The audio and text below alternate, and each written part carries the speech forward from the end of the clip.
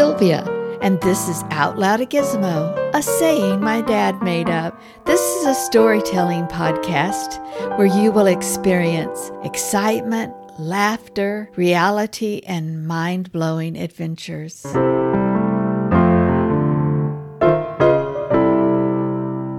Hello. I hope you enjoyed the last episode of all the moving that my dad and his family did.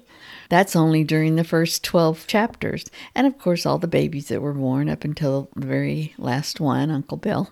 Anyway, I did get some feedback that I may have used too many dramatic piano chords in between each movie. I didn't notice that I did that, but, if it bothered you, tell you the truth, I went back and listened to it. It is pretty irritating, but do you know how irritating it must have been for him to have to have moved that much, or the whole family, his mom especially, because of no place to set up housekeeping or be in a normal place when you have all these kids. Yeah, it did make me laugh though. My husband and I were talking about all of the road rage or whatever was going on here lately, and I said, and yesterday at 3:30 there was a road rage at Center and First Street.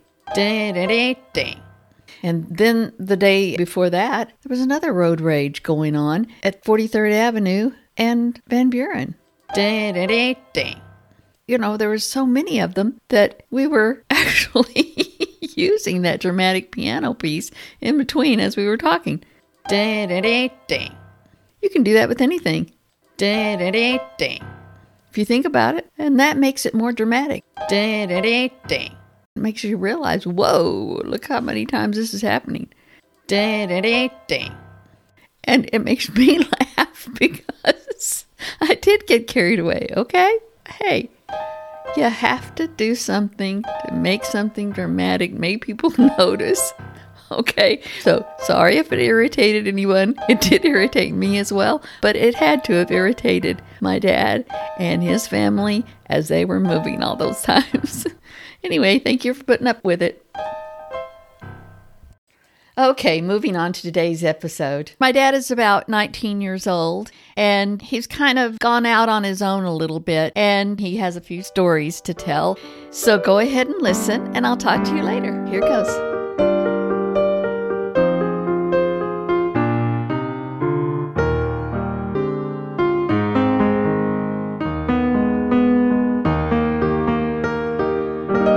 Chapter 13. We kept working for Mr. Patterson, planting, hoeing, milking cows, or whatever there was to do. When the crops were ready to harvest, I got a job at the cotton gin making 25 cents per hour. I saved my money and bought a car, a 1926 Chevrolet two-door sedan. I gave $50 for it. Viva, Heavy, and Baby moved back to Wagoner, Oklahoma. Papa and me talked to Sarah, Guy, and Geraldine to see if they would take Billy and raise him as their own. They had been keeping him 3 months already. Sarah said she didn't want his sisters to decide later on that they wanted him. I told her, I promise you that won't happen. And it didn't. I remember one day, Papa and the girls were hoeing about a mile from the house. Inez had to go to the house for something, and she decided to drive my car back to work, down the turn row and across listed ridges. I was working in another field, 1.5 miles away. The reason I knew she drove it was because the muffler was off of it. I was over there in nothing flat. By the time it took me to get there, I had cooled off a lot, or she would have been in a lot of trouble. One Saturday night, me, Bill Tucker, Skinner Tucker, Odd Earl Patterson, and Herb Verkamp went to Lubbock.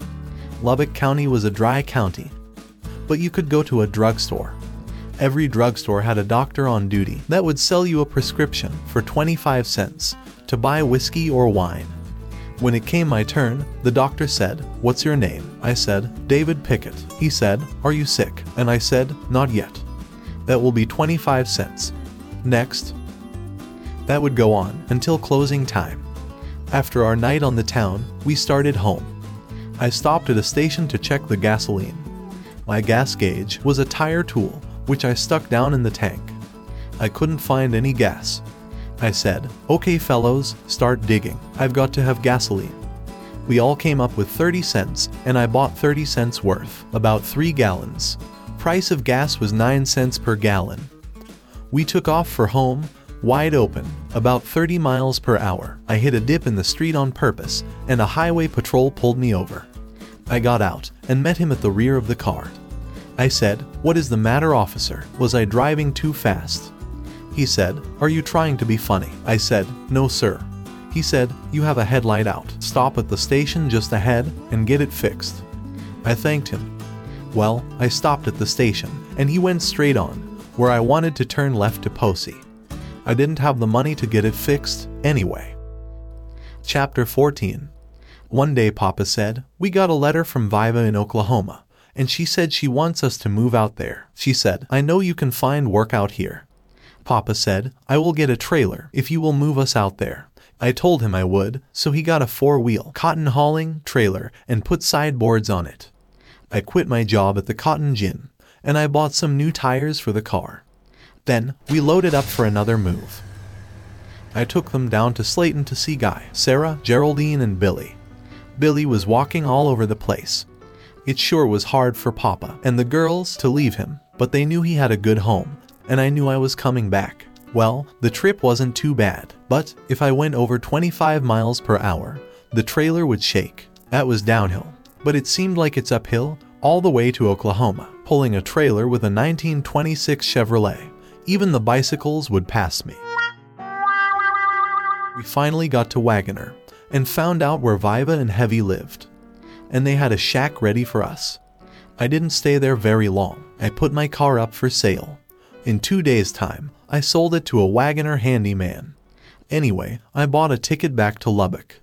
I went back to where Papa was and told him my intentions. I said, I sold my car for $35, and that's what the bus ticket cost, so I would like to borrow $2 or $3 to eat on.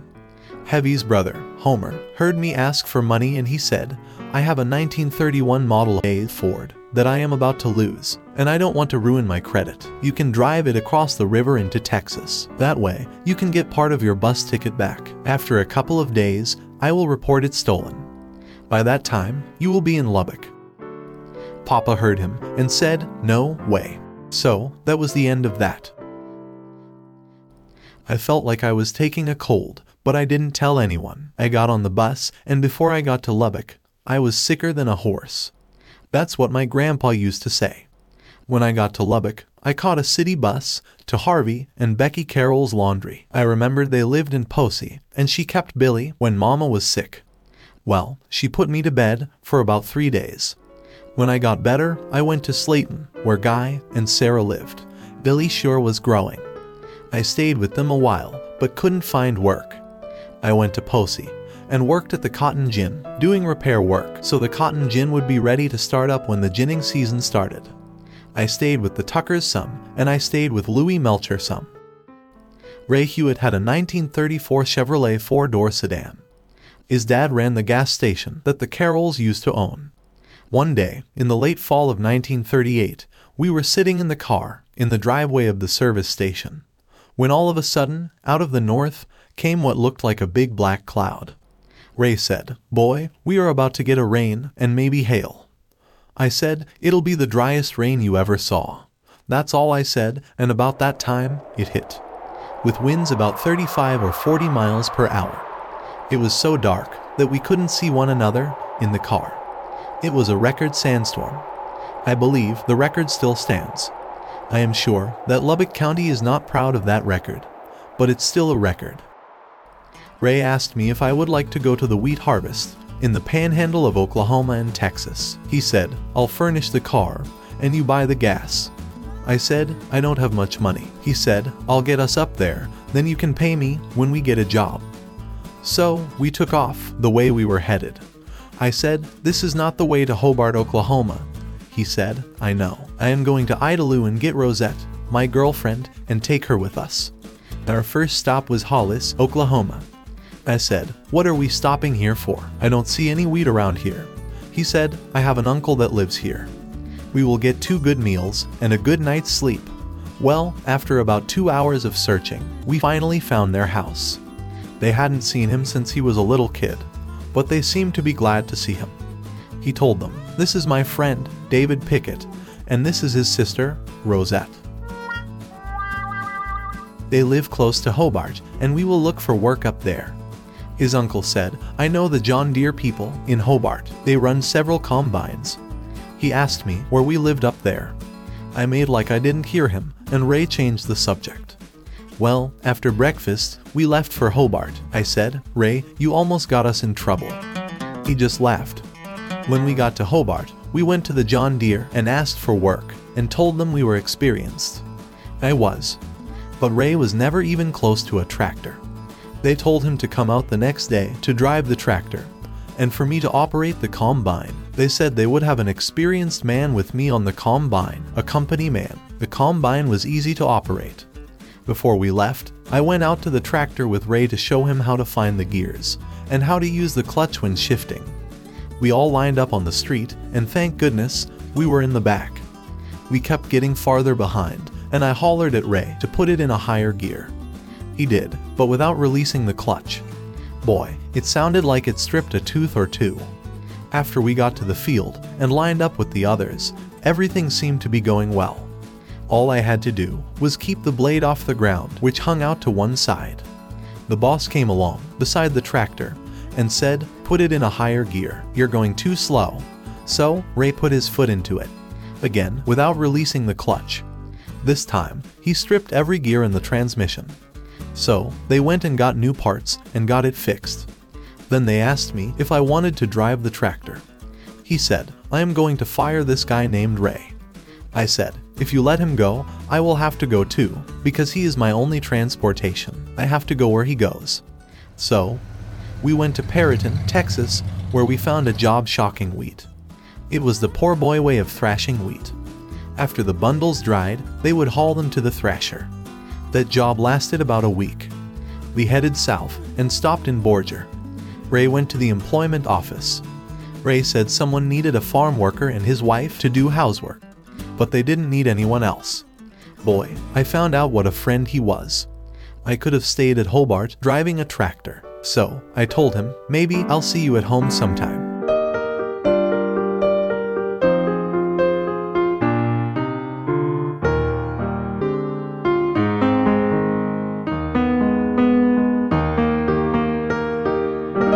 The more I listen to my dad's stories, it seems like he was taken advantage of a lot. He was a rather naive young child and young teenager, and he got taken advantage of because of that, I believe. And he actually bought 3 gallons of gasoline on 30 cents. Gasoline was only 9 cents a gallon back then. That's unbelievable. Well, thank you for listening to these, and we'll be back next week with some more stories. Wait, that's not all. I have something else to add. Okay, I started off with something a little silly, talking about all those da-dun-dunts. So I'm going to end it with something that I've been always wanting to say, and a little silly as well, but true. This podcast is hosted by Sylvia Gant. The production team is Sylvia for editing, Sylvia for sound, Sylvia for editing music, Sylvia for applying sound technology, Sylvia for technical mixing, and Sylvia for story editing. Yes, you got it. Everything was done by me, Sylvia, except for the writing of the story and the piano music. Please come back to hear all of the many different stories of my dad's life. Each chapter and episode will take you on adventures as he grows up. And don't forget to press subscribe or follow so you can come back and listen to the real life stories. Because I want you to be able to envision his world through your ears. And goodness gracious, out loud a gizmo, you're in for a wonderful adventure. Bye-bye now. This podcast was hosted by Sylvia Gant. Thanks to my dad, Dave Pickett, for writing the stories. A special thanks to Uncle Bill Pickett for the piano music.